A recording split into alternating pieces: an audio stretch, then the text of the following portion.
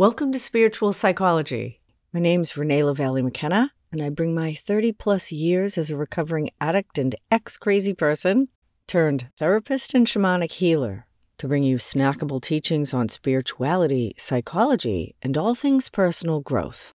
And today I want to talk about finding peace. And to be honest, finding peace is not something I've been interested for much of my life because it sounded kind of boring. It always was related a little bit to that idea of going to heaven, which also didn't seem that interesting, sitting on a cloud, playing a harp, wearing a long white gown. Early in my life, I kind of decided, I'm probably going to hell, but at least I'll be there with all the fun and interesting people. Now I have come to understand that heaven and hell, peace and suffering are states of mind, qualities of emotion, and perhaps levels of consciousness, rather than physical or metaphysical places. Now, to be fair, through inner journey work, meditation, and other forms of transpersonal exploration, like psychedelics and other trance-inducing modalities, we can absolutely consciously explore nearly infinite realms that present themselves as physical space in our active imagination. Now, whether they're actual places in the physical universe remains a question mark, and I think it's irrelevant.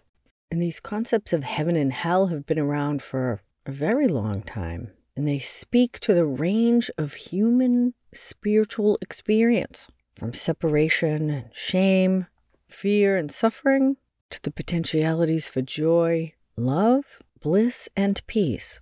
And we can't talk about finding peace without considering what blocks us from peace, because many great sages and spiritual teachers tell us that peace is our natural state, and that in this lifetime, or perhaps through many lifetimes, our work or evolution is about letting go of that which blocks us from the joy, peace, and unity that are our birthright.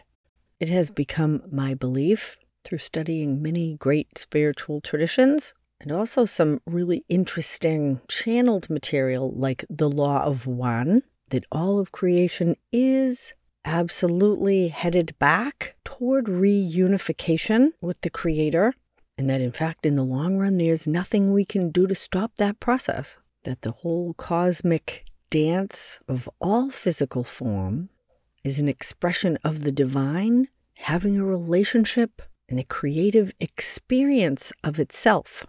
And that we are absolutely part of that on the deepest levels, we are tiny aspects of God having an experience, that the one field of unified consciousness could not have an experience until it split into duality, into different forms, and concealed its true identity from itself, so that it might rediscover itself and come back into unification.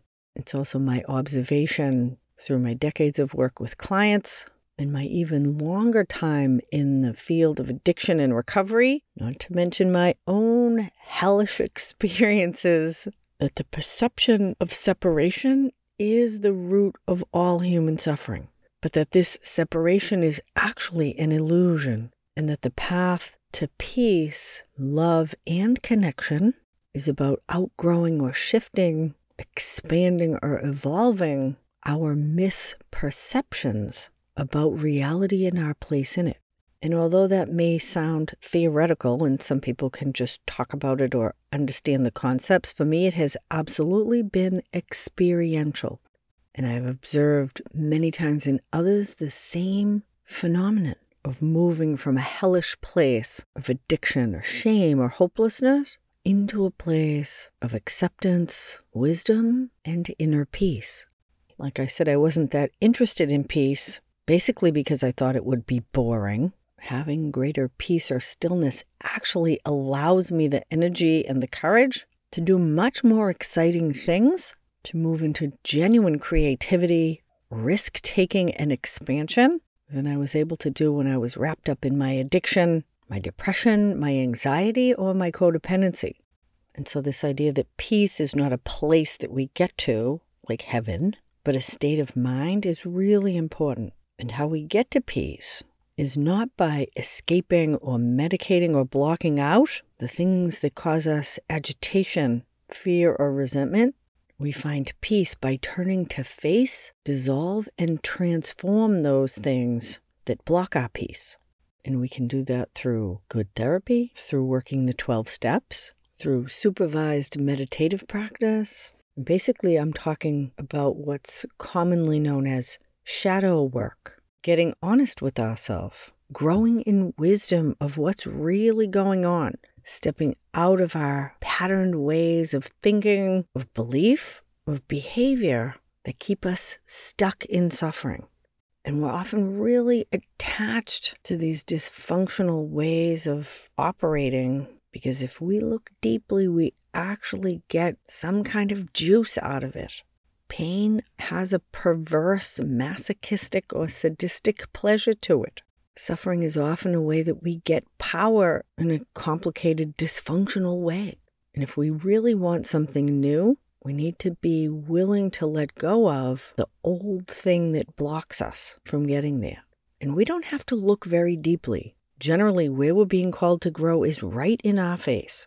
What's the thing that's bugging you? What's the situation or relationships that are causing you to not be peaceful? Resentment, fear, anger, guilt, shame. Who are you blaming? Who do you feel victimized by?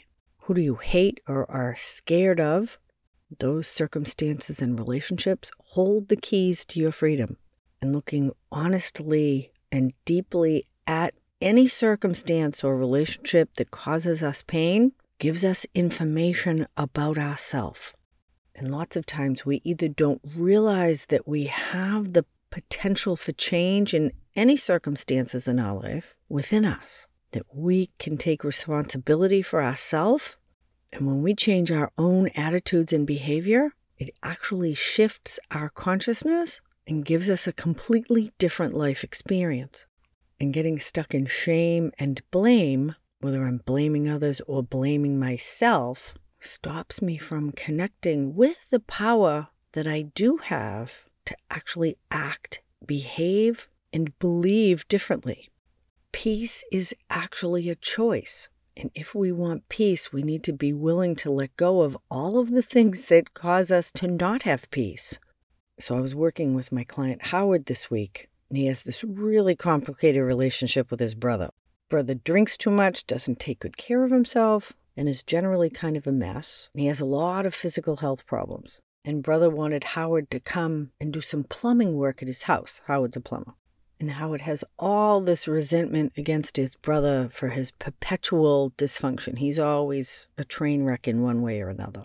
And Howard has always felt over-responsible to help him and had a lot of resentment about that because Brother Fred is really not ever taking responsibility for himself and improving his own circumstances.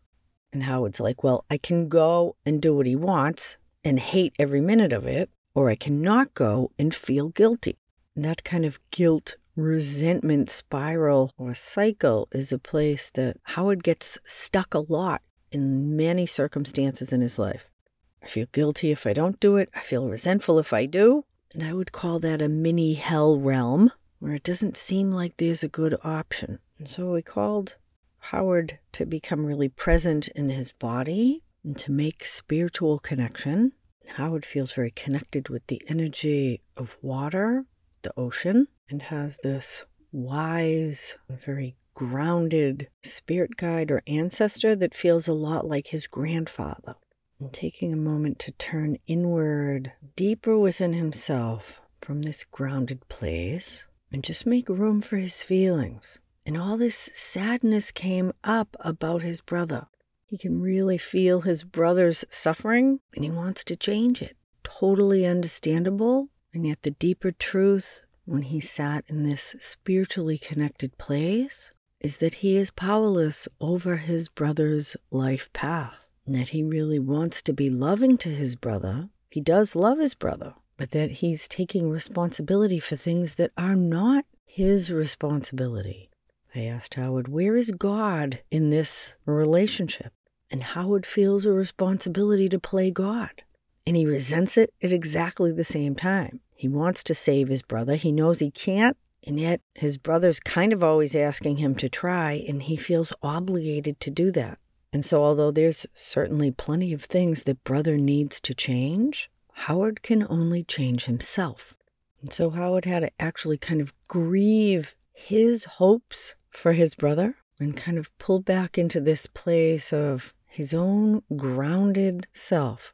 Find peace within himself, and how do I act from that place of peace? And what is the truly wise or loving thing to do? And a third option presented itself.